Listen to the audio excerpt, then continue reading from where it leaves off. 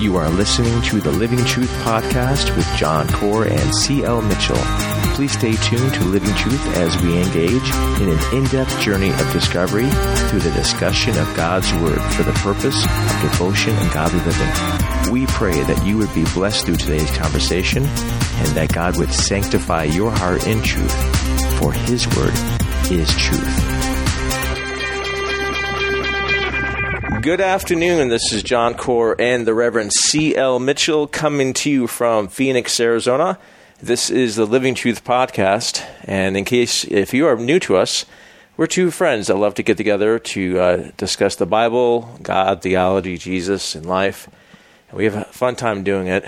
We normally have our hot chocolate or iced tea or coffee nearby, but since it is so hot in Phoenix, we don't have that. We just have water. But we envision that you as our listener or our viewer are sort of eavesdropping on our conversation. So anyway, before we get into our next discussion, which, by the way, we've been talking about the attributes of God, so it's going to be good stuff. I want to welcome my good friend, Pastor Reverend Good to see you, Pontiff Monsignor Friar Mitchell. It's good to see you. How you feeling, man? You know what? I'm okay. For some reason, the muscles in my back have been kind of tightening. So for those of you who are viewing on YouTube, if you see me on occasion stand or something of that nature, I'm a bit roll fidgety. on your back. Yes, it is because those muscles are locking up, and so I'm in a bit of discomfort. That just means Batman's getting old. That's okay. You got to find his replacement. That's false doctrine. Well, that's good. I'm glad you're here, dude. I hope you feel better. And Thank you, if you want to stand up while we talk, we have freedom. This is my house and my studio, so we could do that, and nobody would care. Anyway, we do have a lot of fun, and like I said, we've been going through the attributes of God. And if you've never listened to or watched what we've talked about before, we've also have discussed the book of Ruth. We went through verse by verse through Ruth and also Jonah and other various topics like Christmas and Easter stuff. But now we've been going through the attributes, which is kind of cool. This is like our fourth or fifth attribute. Oh my, I'm sure you're right. I think it's like fourth or fifth, and we're going to cover maybe two of them today. Maybe. Double, yeah. We'll see. We tend to go really slow. So anyway, if you have your Bibles, you can join in with us and just listen in. And we're going to talk today about the transcendence and immanence of God. Yes. Those are big words. They are big words. They're big words, big concepts. So we're going to talk about transcendence and immanence. So we're thinking about God. We're thinking theology is discussing thinking about God.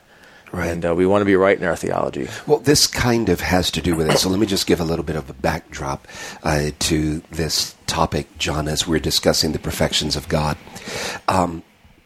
When we're discussing the perfections of God, we're necessarily going to have to deal with language that is of a higher level, right, or of a level sometimes that's beyond audiences' comprehension.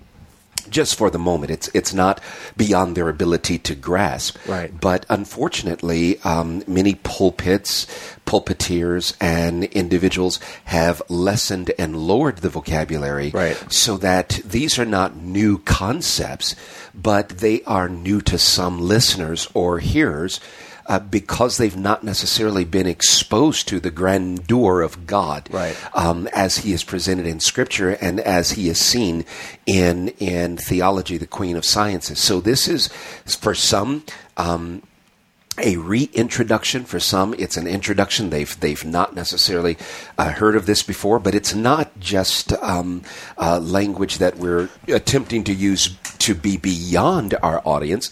It's something that our audience should be familiar with. Right. And in fact, they should anticipate that when we're discussing truths concerning God, that they're going to have to, the oxygen is going to get a lot lighter because you're going to have to elevate your thinking, as it were. Well, I mean, it's, if you think about it, if you've mastered your concept of God, you don't have God. Well said. Because God is eternal, and so there's a good thing of raising our understanding of Him. Now, at the same time, it doesn't mean that he's not knowable and that kind of stuff, but he's inexhaustible, I guess, what the word is. And we're talking about a person. We're talking about God. And so Absolutely. we're not talking about something that's abstract. Hopefully we're describing the Lord himself, and that should raise our level of devotion to him as well, and as we understand him more. So let's talk about transcendence first, because and I know transcendence, if you look at some theology books, it's not technically an attribute, but it's definitely a characteristic of that encompasses multiple attributes. But it's a part of God's nature. So let's talk about let's define what it is. Yeah. Well, first of all, it's important to highlight this definition as being the altogether otherness of God, right? Or the distinctiveness of God, the non-creatureliness of God, so that God is not spatially but categorically above any and all things that he has created, whether they are fallen or not fallen. Right. God is distinct as creator from the creature or the creation that he has made. So what we're saying is then transcendence and immanence is a way of discussing or describing God in relation to his creation, where he's distinctly different than his creatures. Right, and creation. Immanence would be, although he is transcendent, he is altogether other and distinct from any and all things that he has created, yet he is involved with his creation. Okay. So he's not so other that there is no interaction, that there is no involvement, that there is no nearness. So those two doctrines balance out each other necessarily. So transcendence, it's his otherness. Yes. His differentness, or his and some describe it as his exaltedness, his superiority, right? But not in space, but in quality or type of being, right? And so that's the perfect terminology. The quality of his person or his being. So God exists in an entirely different, qualitatively, completely different type of being than we are. Not only than we are, but than angels are, right. Than other Elohim, which is a realm. There are other beings that are considered like powerful beings, right. But of the powerful beings, there is no being comparable to or on the level of Yahweh. So he's altogether. Elohim is a term used to describe a residence, spiritual beings with. And so disembodied, yeah. So, okay. So now we're talking about his. So we're thinking about transcendence, and it's hard not to think spatially, because that's how our minds. We think he's higher than us. Right. Okay. So and so we have to keep that in mind. It's not geographic, or it's not dimensional in the sense of, 1,000 miles up in the air is God. And that's often how people think of God, right? He's way up there. Right. He has this certain size and things of that nature, but that's not what we're talking about. We're not talking about spatiality. So let's go to a scripture just to get us sort of anchored into the word as far as the nature of God. I'm thinking of the one in Isaiah. Can we start at Psalms first? Okay, because we'll that predates that. Yeah, because what we're looking at is which one do you want? Because you got Psalm 113. Okay, that's a good one. So, would you please winner chicken dinner for Psalm 113?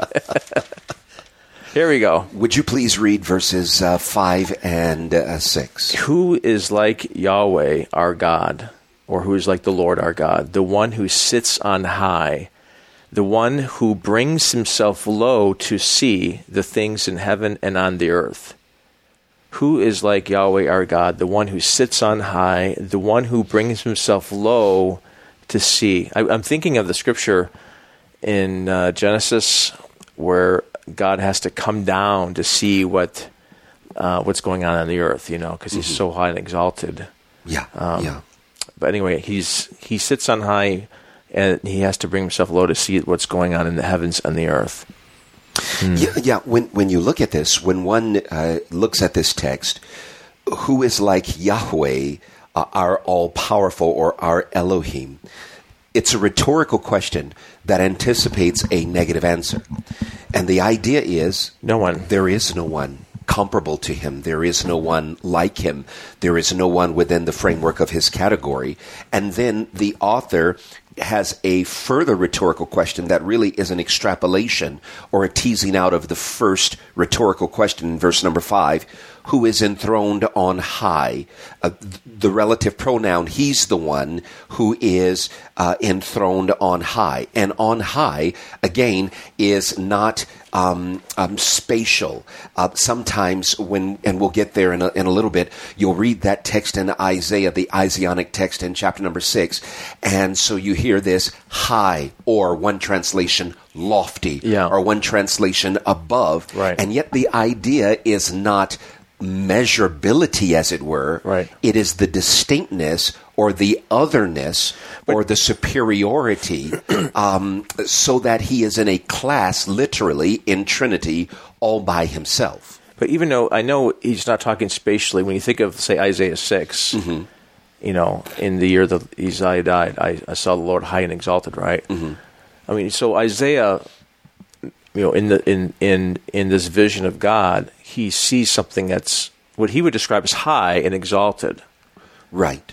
So in one sense, I mean, there is language, the Bible uses those language of spatial, what we think spatial dimension, maybe to help us out. It's a theological spatiality. The idea is there is a concept behind it that is not so much measurement as it is categorical difference or distinction. Right. But I think it's. I mean, I think it's helpful. But anyway, absolutely. But we can't think of it as far as you know, like I said, geographically or astronomically. We can't think of it as the distance. The sun is high above the earth. Right. That's 93 million miles away.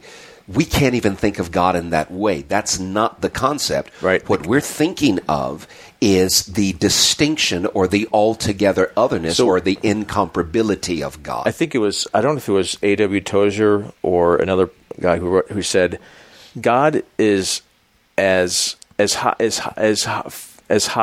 or separated, let's say, an archangel is to a caterpillar. God is actually just as high above those two because he's a creator and their creation. Because he exists in such a different realm or different mode of existence that even if you think of archangels to caterpillars, those two are on the same level versus God because he is. Those two would be closer than the archangel would be to God. Right. Yeah. In a sense, because of the distinctness or the otherness. And if you're looking at this passage, again, the relative pronoun is not just a pronoun that is seeking to beg the question, who amongst human beings? But there's a generality here.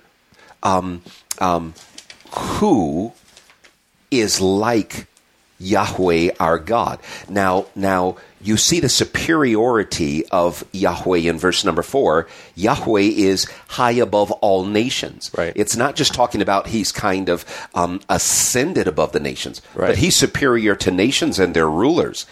His glory is above the heavens. So even when you're talking about the heavens, and if one looks chronologically, developmentally throughout time and developmentally throughout Scripture, what one will see is Scripture eventually highlights these three heavens, right?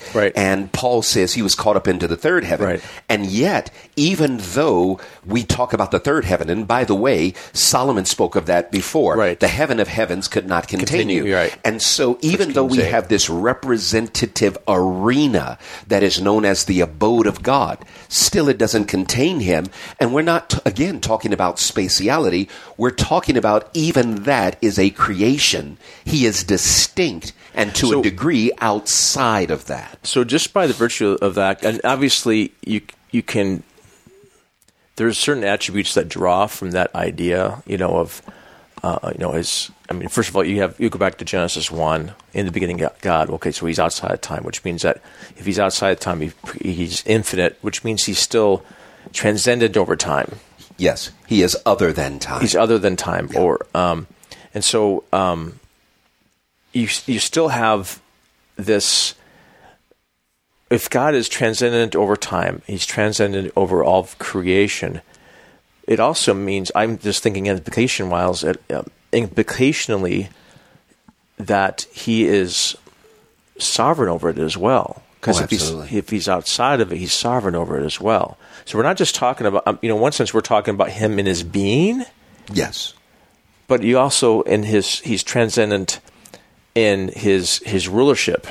Absolutely. His reign, His kingship, His control. His perfections, His characteristics would be as other as His very nature is. And I want to be very careful, because what I'm not trying to do is separate His perfections or characteristics from His being or nature, because they are not additions to His nature. Right.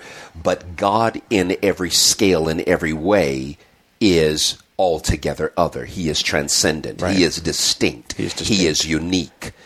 Which is, by the way, part of the legitimate meaning of the Shema. Right, Hear, O Israel. Right, yeah. Right. When we are told to hear, O Yisrael, the Lord thy God, the Lord is one, or Yahweh is one. Right. This one is, He is unique, or He is distinct. That particular, that would take time to tease out. But that's not seeking to give us so much of a numerical value, as much as it is arguing for the uniqueness of God. Right. Yeah. So let's go to the other scripture. Yeah. So to Isaiah 6? Yeah. Okay. Well, not just Isaiah 6, the other one, Isaiah, the 55? Yeah. Well, we could do both. Let's see here. Shall we go to that one in Isaiah 6 first, though? Yeah. Okay.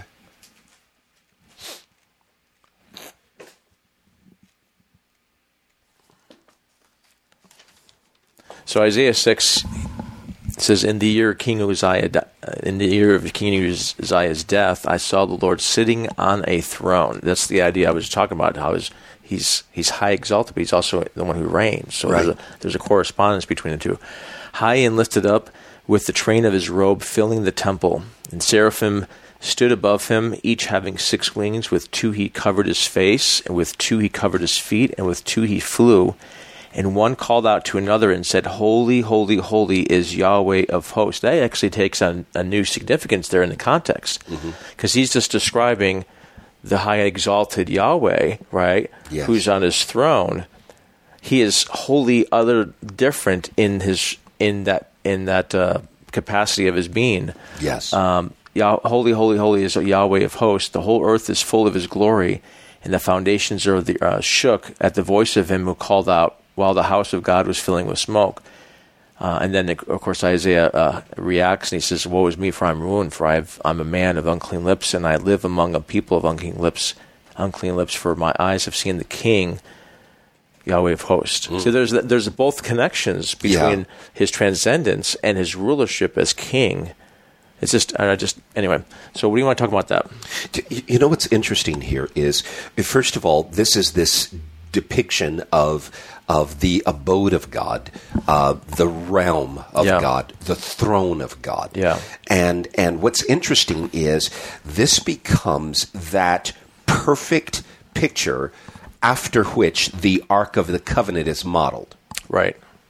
But what's interesting about that, the name of the Ark is the Ark of the Covenant of Yahweh, who sits enthroned above. Right.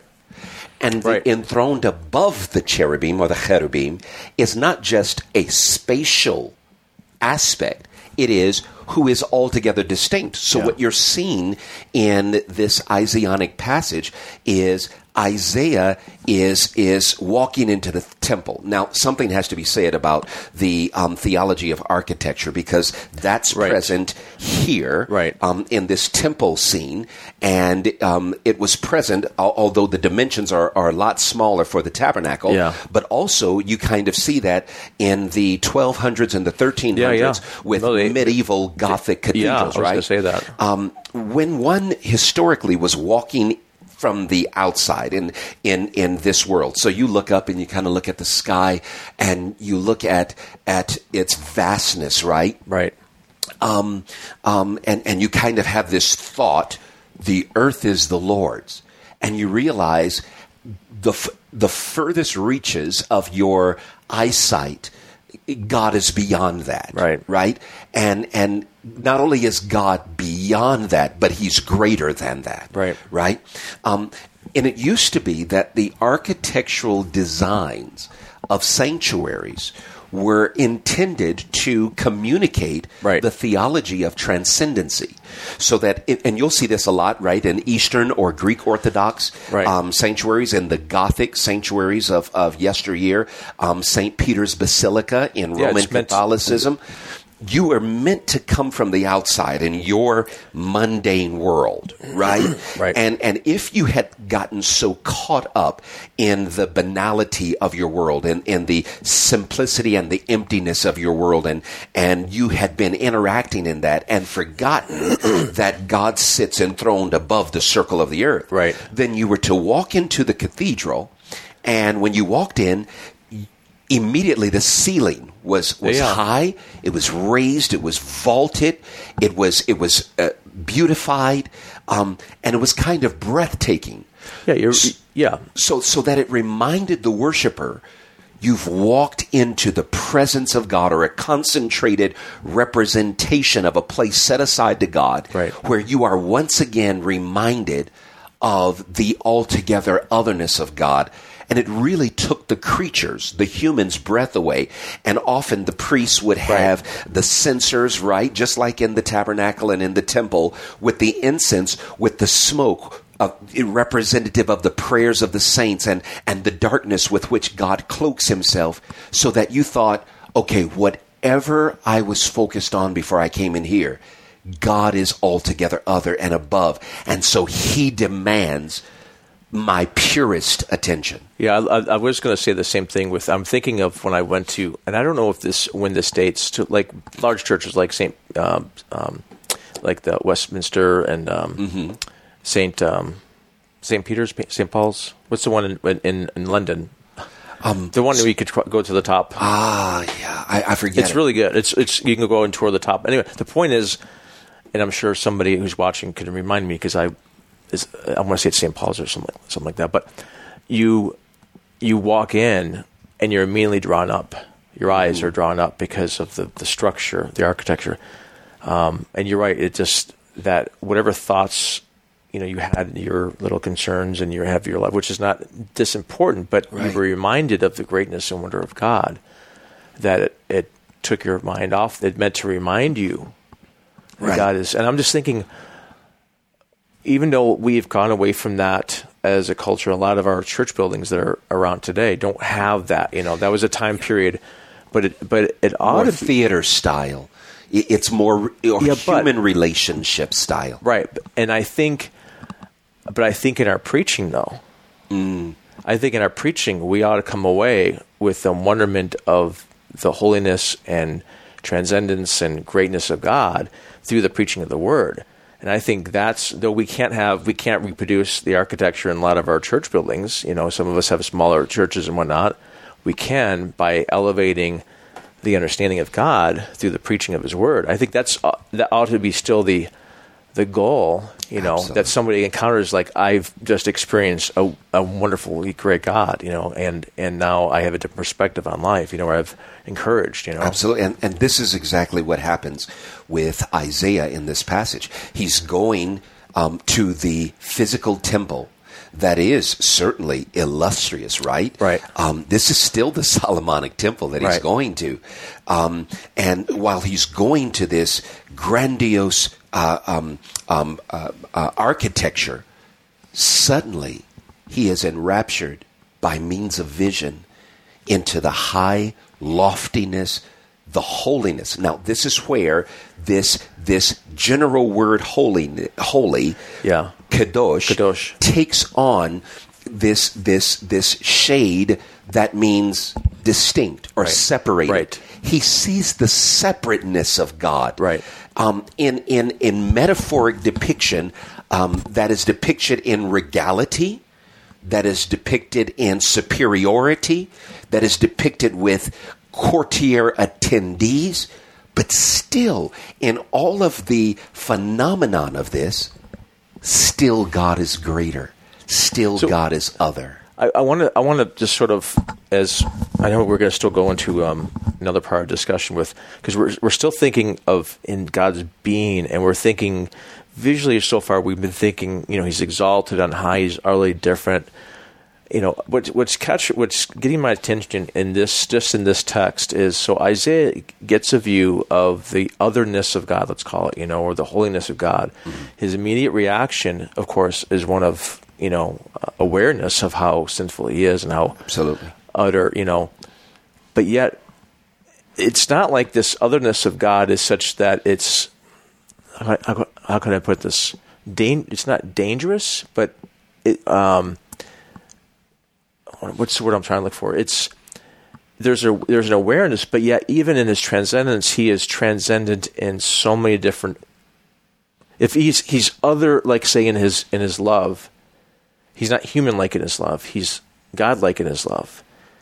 Does that make sense? He's God-like in his love. I want to go back and let me restate something. Yeah, I'm formulating my thought. I do want to say that the otherness of God, the non-creatureliness of God, right, and the pureness of God is absolutely dangerous to sin and to the sinner. It is. It definitely is. And I don't want to. But what I was trying to say is, it's though he gets the awareness of his sinfulness, which is necessary. An accommodation is made for Accommodation is made. So that God isn't just transcendent in his holiness to make you aware of sin, which is in righteousness, but he's transcendent and also an accommodation for that awareness. By the way, John, I think there's a connected point I want to just segue into here, and I think this is an important point of application.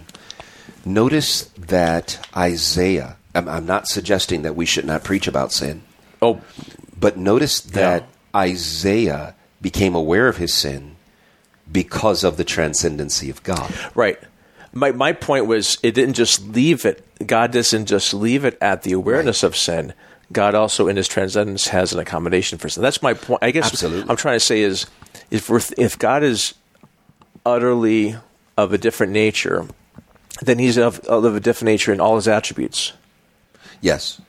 So he's of a different quality in all his attributes. I, as a human being, I think I can show mercy to somebody. Mm-hmm. But when God shows mercy, it's categorically different. Completely different category. Yeah. I can show and say I love somebody. But God's, in his transcendence of love, is a different category of love. So when I'm thinking about, the attributes of nature of God, I can't leave how I love to say that's the same level that God loves. He's of a different transcendent category. That's what I'm trying to think is it incorporates all of his qualities and all of his attributes that he's...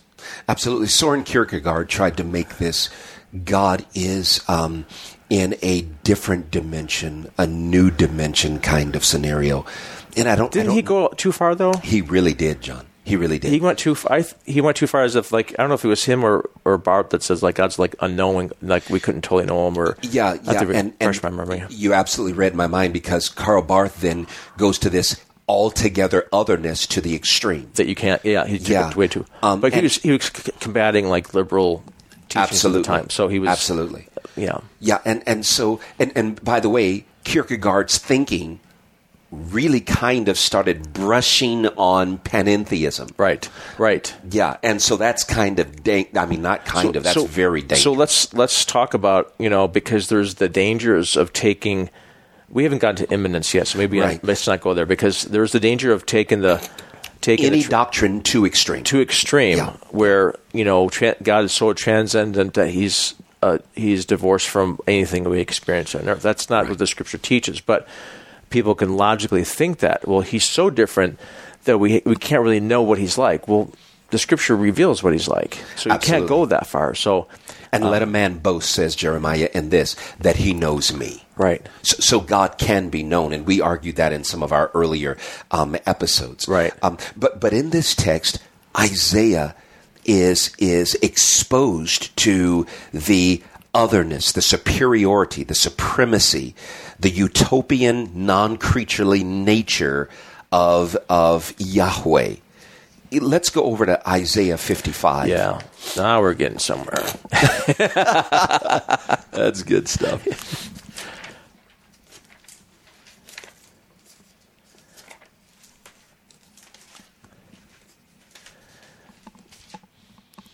You want to read that 8 through 9? Yeah.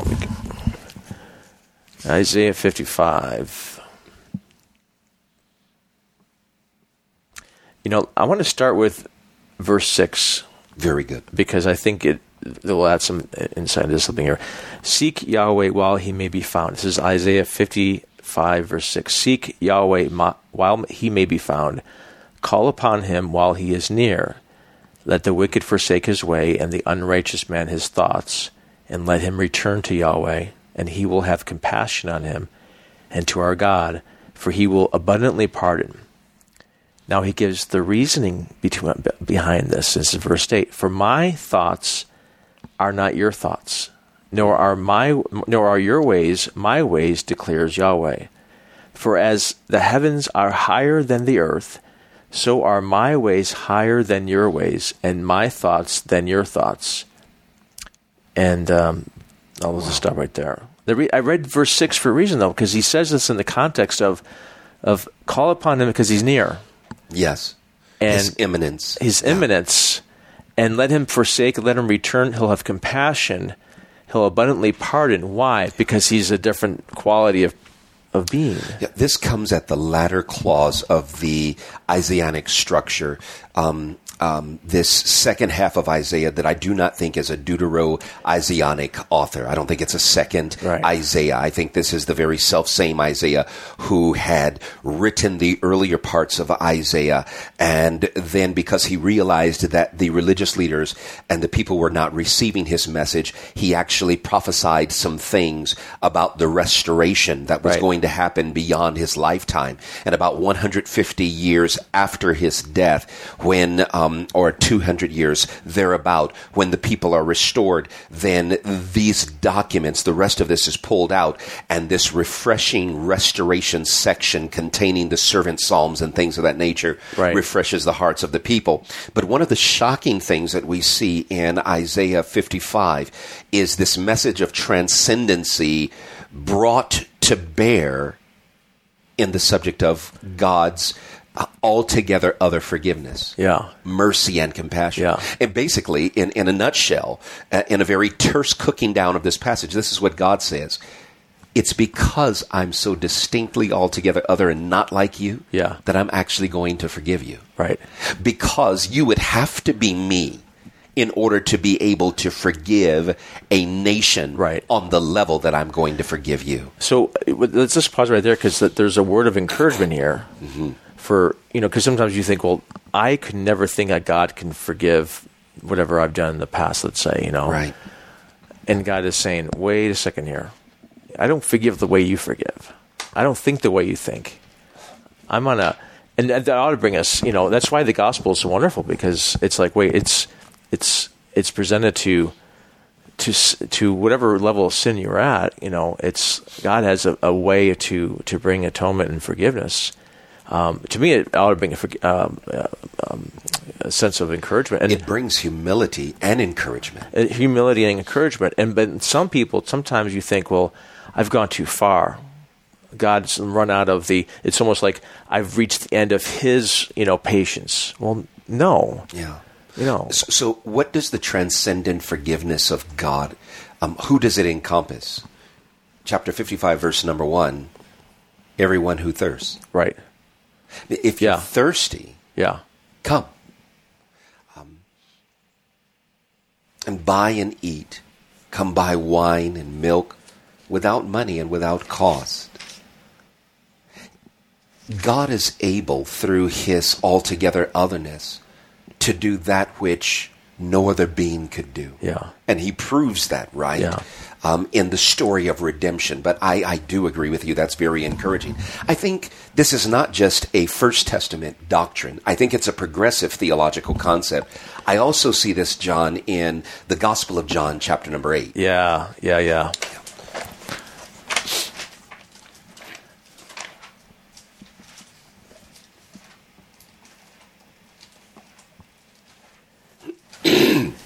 this is good. How could you not, as you're thinking deeply of God and thinking accurately deeply of God, how could you not stand in awe, and just wonderment of Wow, because May I tag you with that? tag me. Where Hashtag. God is not preached in his transcendency, Yeah. there is the absence of awe. Right? Yeah, but and sometimes we're wondering, why aren't our congregants in awe? yeah, Does the diet over the pulpit include transcendency in the meal? yeah, Because if they're not seeing a great God, they're not seeing themselves lower. and I'm not the perfect preacher. I don't think I anyone barely know how is. to spell the word preacher. But to me, it's like the great subject of the Bible is God. And if I personally, as I'm studying the Scripture and as I'm preparing and praying, it's almost like God. I want to be impressed with who God is, and I want to have that a clear picture and understanding, and present that to people and say, "This is your God." Yes. And if I do it in a careful, clear way and do it accurately, it ought to bring a sense of worship and awe. And I think you can never have too much of God in your sermons. Oh, Is there any sermon without God in it? Right. Yeah. Right. There ought to be. There ought to be. Let's just face it. A lot of preaching is self-help stuff. That is true. A lot of preaching is you, self-helping yourself. So this sounds difficult. Is that really preaching according to the biblical text? No, it's a TED Talk, but Yeah. that's a lot of preaching. Is you go out and you do it yourself. You figured out without God's help. God will help you, but where's the enrapturement of your spirit and your soul and worship to the greatness? Like where is that? If it's just self-help, you can go to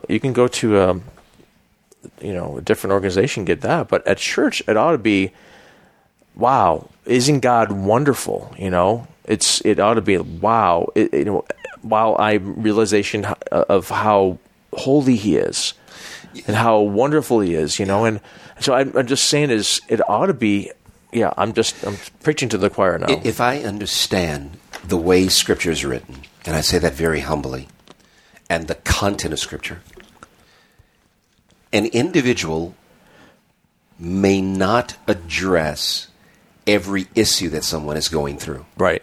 But if they address the superiority of God, Right. the transcendence of God, the greatness of God, the person's heart and mind is so elevated to God, Right. that will address the issue. The reverse is not true, however. Right. In addressing issues, Right. you can address issues, and sometimes the issues will never be solved because the people failed to see the greatness of God Right. as superior to their struggle. Right. So if I had the choice between preaching people's issues or preaching the grandiosity of God, I'm going to err on the side of the grandiosity of God, because seeing God great and transcendent will most certainly bring about a spirit-empowered addressing of any and all issues. And I understand that as a pastor, you want to be aware of where people are at. You always want to be aware of. But if I'm always chasing down the next thing they're involved in, the next issue, and people have issues, and it never changes, but I have God who never changes, who's the answer to every single issue they ever face, then I'll get exhausted trying to keep up with the latest and greatest. Where to me, it's there's enough time, Right. or not. It's like I wish I had more hours in a day to try to understand even a smidgen of what God is like, and present that. So I think if you're teaching the Bible out there, or preaching out there, or you're studying the Bible, focus on God. Don't follow the some of these guys who just teach issues and issues, because it doesn't solve anything. Yeah. It doesn't. Counselors address issues. Self-help gurus address issues. Newspapers address issues, right? But they don't address the God who is above and greater than and is the cure for any and all issues. That's why Paul says, preach what? Preach the word. Kerux antan lagat. Preach the word. Preach Christ, Preach about Christ. Anyway, Where are we at? John 8. We're in the That was middle a little- of the one of the 7 I am statements in the Gospel of John. And I John think you were 8. preparing to read verse number 23 in Yes. this text. And of course, I'm going to read from verse 21. Oh, very good. Then he said again to them, I am going away, and you will seek me, and will die in your sin. Where I am going, you cannot come. So the Jews were saying, surely he will not kill himself, since he says, where I am going, you cannot come. And he was saying to them, you are from below, I am from above. You are of this world, I am not of this world. That's verse 23. That is such a terse encapsulation of the doctrine of Trinity, or not of the doctrine of the Trinity, excuse me, of the doctrine of transcendence. Right. Right? That which is creaturely versus he who is creator. Right. His altogether otherness. So if we're looking at texts like this, at the Psalmic text or the Isaianic text, Right. and many other texts, and if we're looking at this Johannine text, what those texts come together briefly to argue is that God, here's that word again, is transcendent. God in Trinity is transcendent. So what we're saying of the Father is equally true of the Son and equally true of the person of the Holy Spirit. God is uniquely in a category in Trinity by himself. Right. Though there be other gods, he is the unique God of gods. Right. Other kings, he is the King of kings and Lord of lords, which veers into his sovereignty, right? Right. But also veers into his uniqueness. Right. He is holy. He is distinct. He is separated unto himself. There is no one comparable to him who is like unto Yahweh. Right. So he stands in a class or a category all by himself. And that is the doctrine of his transcendency. Now, Did we cover the one Isaiah 57? oh no, we didn't. We haven't got there yet because we're about to go into imminence. Yeah. Well, I was going to go into some of the dangers. Okay, let's go. Of that. No. Let's go into. Let's go to Isaiah 57, man. I'm just because Isaiah 57 is waiting on you. Okay, so we're thinking Isaiah. We're thinking transcendence. He's otherly different. He's higher. But then, and maybe that leads into the question of: is he so far? Right. Is he so far different that Right. there's no connection between me and God? Is there? No, that's a danger to think That is that a way. heresy, right? Right. That Things was like deism. absolutely. There you go. And the idea of deism is that God created everything, so He's creator. This is deism. He's superior to everything. He's altogether other than everything. Right. So much other that He's not involved or Right. near. Or you can't know him. Right. And so he's not involved with his creation. The analogy that was used in order to carry over the point was kind of the divine clockmaker, as it were. Right. Right? That God created the clock and wound it up, and he then backed off of it, not to be involved with it again, just to allow it then to run its time and to wind down. Yeah. And so if we take transcendency to its extreme, right. we run into the heresy or the heterodoxy of deism. Right. Or in this way, Dr. R.C. Sproul said this, and I think it's so important. He absolutely was a proponent of transcendency, right. But then he says correctively and as a warning, but if we're not careful, if we argue that God is so transcendent that he cannot affiliate, right. or be near or involved to his creatures or his creation, then we also take this doctrine and misteach right. God. Yeah, that's the danger. And but you think about it, there's some people, even Christians, who, though they'll say they believe in this God is transcendent, they live as if God is like they live like deists. Mm-hmm. As if God weren't involved. If God were even involved in your life. And so what happens though is if you start reasoning down that line without having Scripture being your guardrails to keep you in the right lane, then you can go that far and start thinking, as you said, Kierkegaard did, and Barth, I think, went too far with against the liberal teachings, which the liberal teachings tend to took the immanence of God too far. Absolutely. They started going to pantheism, things like that, or panentheism. And anyway, so where were we going? So then we were going into a definition of immanence of God. Immanence. So if transcendence he's of a different quality, immanence is I know what the answer is, but you can tell the answer. He is near. Right. He is involved. And he's not only involved supernaturally, he's involved in history, redemptive history. Right, this is the mistake that the deists said. Right, the Bible is a natural work. Right, it's the word of men about God. Right, they could not necessarily, for some of them, accept the incarnation of Christ. Right, because God's not involved anymore. Right, so Jesus was certainly an impressive man, a good man. Right, but he couldn't be the God man because God is not involved anymore. But we would argue that God is not only involved in redemptive history and in history. He's involved in the lives of people in both the miraculous and the everyday mundane.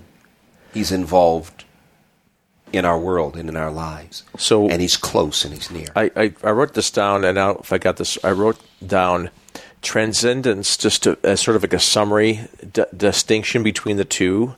Transcendence, and we're talking about transcendence and immanence have to do with God's relationship to his creation, right? So transcendence, God is distinct from creation. He is distinct from creation. Immanence, creation is dependent on God. Mm-hmm. God is involved in creation, which is dependent upon him. Right. Mm-hmm. So immanence talks about God's involvement in such a way that all of creation is dependent on him. Absolutely. And yet transcendence is in his being and his rule.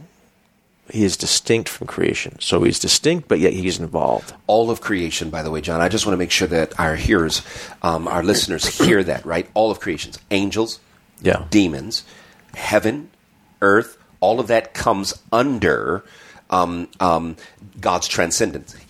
He's altogether other than that, but he's involved with every facet of that. There's not one molecule of God's creation that he is not involved with. In fact, if you think about it, his transcendence necessarily, as I'm thinking scripturally, his transcendence necessarily demands his involvement. Mm-hmm. Because if he's transcendent in his love, he's transcendent in his, whatever attribute you want to call it, he's transcendent in his relational attributes, like his love, his grace, his goodness, things like that. There has to be objects of that as well. And so even though he's transcendent, let's say before the creation, he's transcendent in his love to God the Father, each member of the Trinity.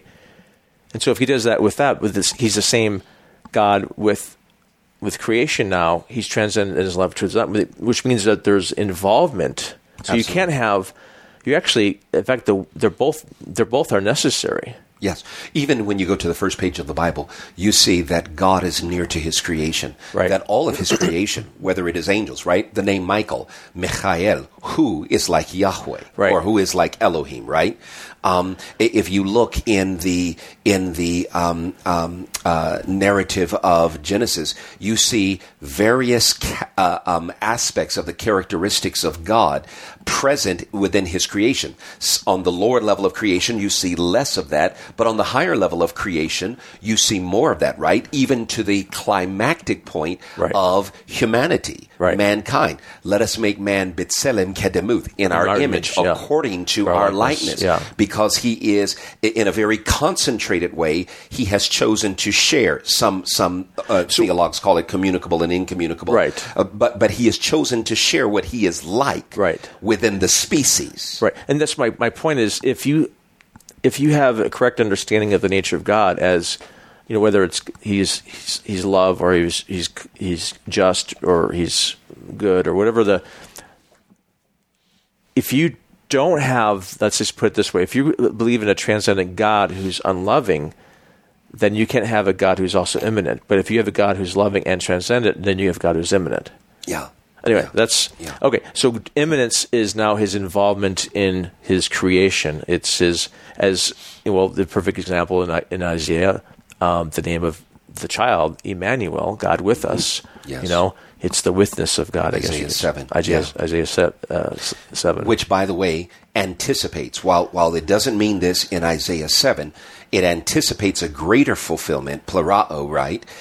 A filling up of this very prophecy in Matthew chapter 1, verse number 23, where you see, if you thought that God was involved to bring rescue and safety and deliverance 700 years ago, in a way that you had not anticipated, God is with us. So the highest message, the most terse message of God's imminence is seen in the incarnation.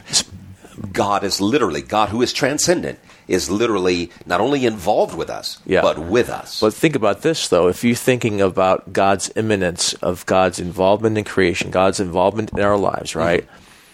How serious is God for that involvement? He's so serious that he decided to take on flesh for the rest of eternity.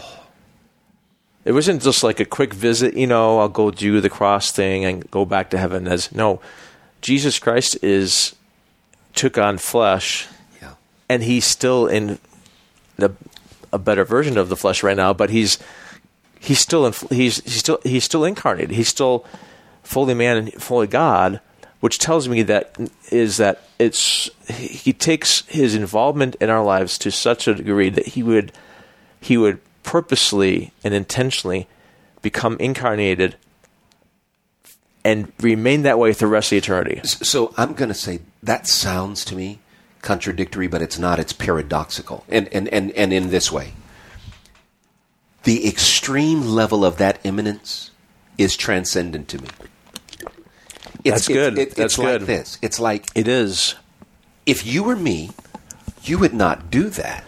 No, but because I am who I am, I'm going to take on, in all of history, in all of the cultures, man always wanted to become God. Right.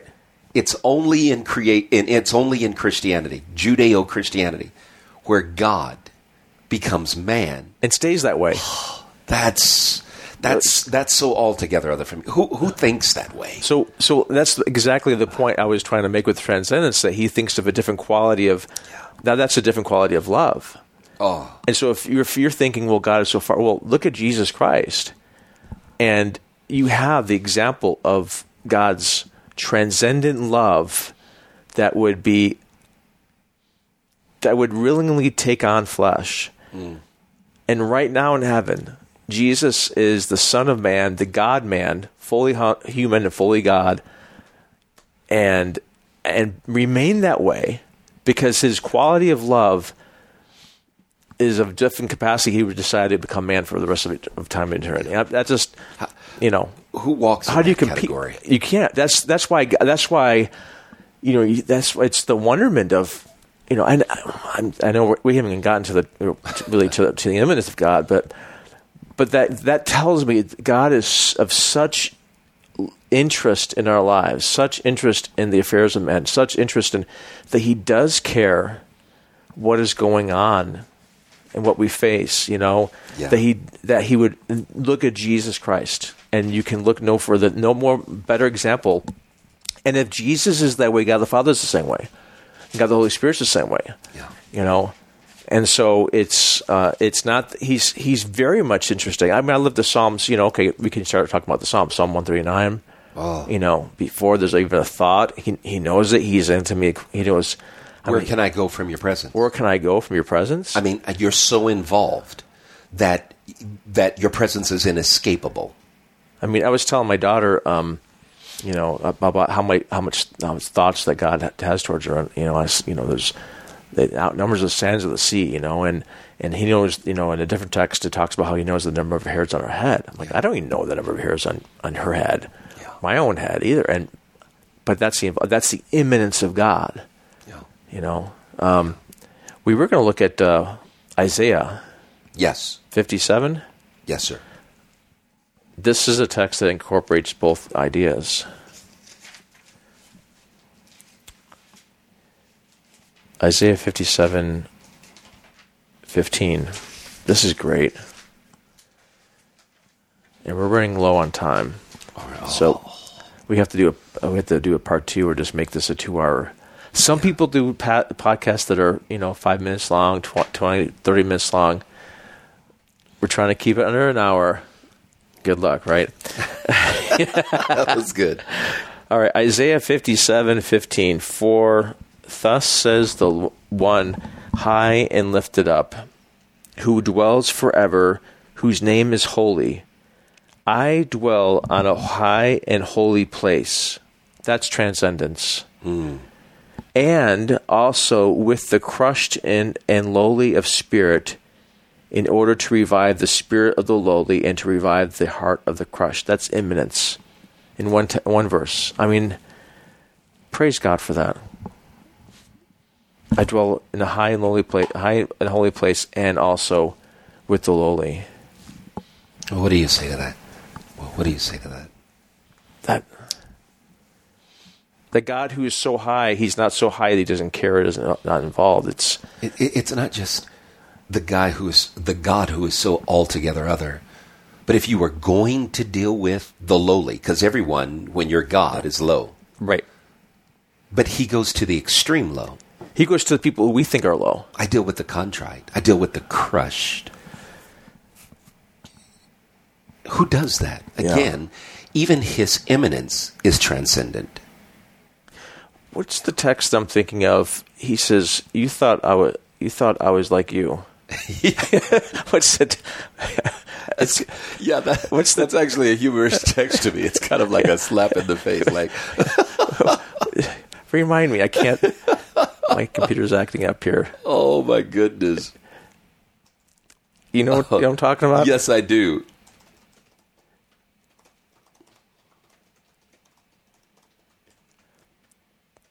Oh yeah, Psalm 50. Is that the one? I think it's Psalm 50, verses 16, something like that. I'm not. Hold on. Yes, I think so. I think so. Is it 16? Because I'm having a different verse in my Bible here. No, wait. Let me. I'm not sure. Normally, I'm right on that, but let me see if I can't find it here. If it's not this one, then let me see if I can find it. Verse 21. Is it? Psalm 50, these things you have done, and I kept silent. You thought that I was just like you. I know it's a different context. Yeah. I will repeat you and state you in case... Okay, it's a different context. I don't want to... It's not exactly describing. But it's... I guess the idea is, many times we do think that God is like us. And he is... We do share some of his attributes. We do have things that we... the communicable attributes that are... But he's on a completely different level. Yes. I don't want to get sidetracked with that. So No. Let's stick with...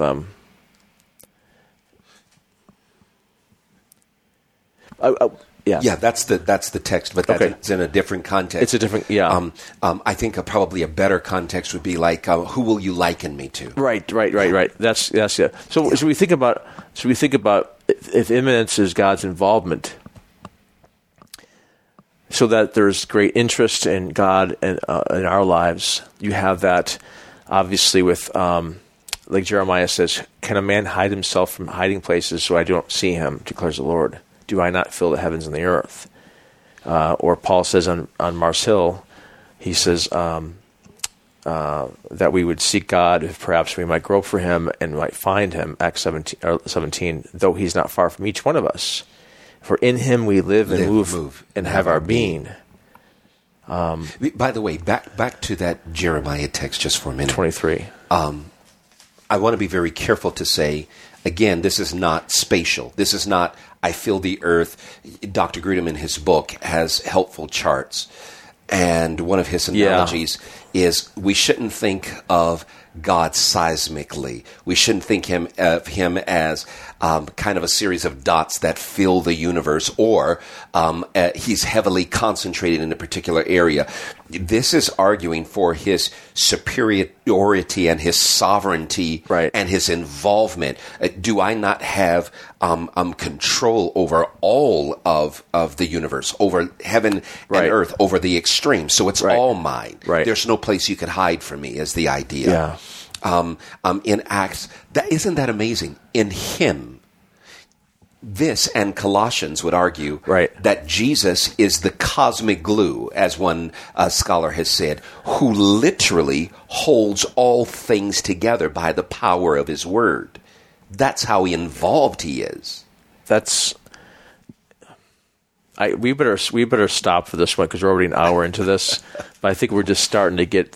I think we're thinking about this because I think there's some significant practical devotional implications of all this, and I think maybe we're over an hour already. So. Oh my! So we have to do a summary. So once you summarize, and then we'll see about recording another one. But because I think we're just barely scratching the surface. And here I'm thinking how we can get an hour. We only have 10 minutes worth.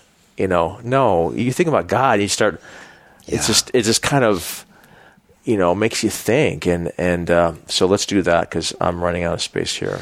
I think I pray, John, for our listeners to the greatest degree possible in Isianic experience. May they on this upcoming Lord's Day, or sometime when they are before the face of God, Coram Deo, may that very limited space give way and collapse to a realization of that which Scripture gives us by revelation, and that is the boundlessness, the limitlessness, the otherness, the loftiness, the incomparability of God. We really need that in a world that seems like it's out of control today. Mm-hmm. God is above the mass shootings. He's other than that. He's superior to government when it looks like our own nation is falling apart at the seams from the top down, and even in the middle. That the rule of God is other. It's great. It's incomparable. It's immeasurable. It's categorically in a class all of its own. But it's not so other that God is just concerned about the there and then, the by and by. But he's involved in this fallen, created world that we're in. And he's near to those who are broken, to those who are brokenhearted. He's involved. What proves that? There are several scriptures that prove that, right? We could have gone to so many scriptures discussing how he gives us breath and things. This is part one. Yeah, right. Okay. But scriptures that prove that, out of all of them that we can take, and the Word became flesh. Amen. He is near. And I think I want to say this today. I feel an urgency to say this.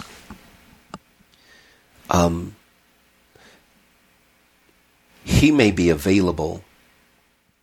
He may be near. But those who know him in nearness are those who have a relationship with Jesus the Son. Don't waste the nearness of God.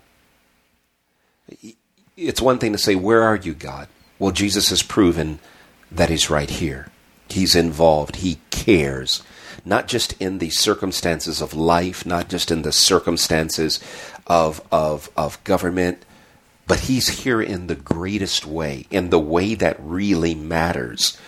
He wants to do so much more than the bill on your light bill or the gas bill or the water bill or gas prices or what's in your belly. The transcendent God is here to give you a life that is like no other. He's here to give you eternal life in Christ. What he offers is like no one else can offer because he's a God like no other. And so this day, maybe we be brought up into the high loftiness of his altogether otherness, but may we celebrate that he is not so other, that he did not come down and show great concern and involvement in order to bring us to himself in Christ. Thank you again for listening to Living Truth with John Core and C.L. Mitchell. If you would like to hear this podcast again or previous episodes, you may do so at passionforhisword.com. That's passionforhisword.com. You may also like us on Facebook at Living Truth Radio Broadcast. That's Living Truth Radio Broadcast. Again, our prayer for you is that God would sanctify you in truth, for His Word is truth.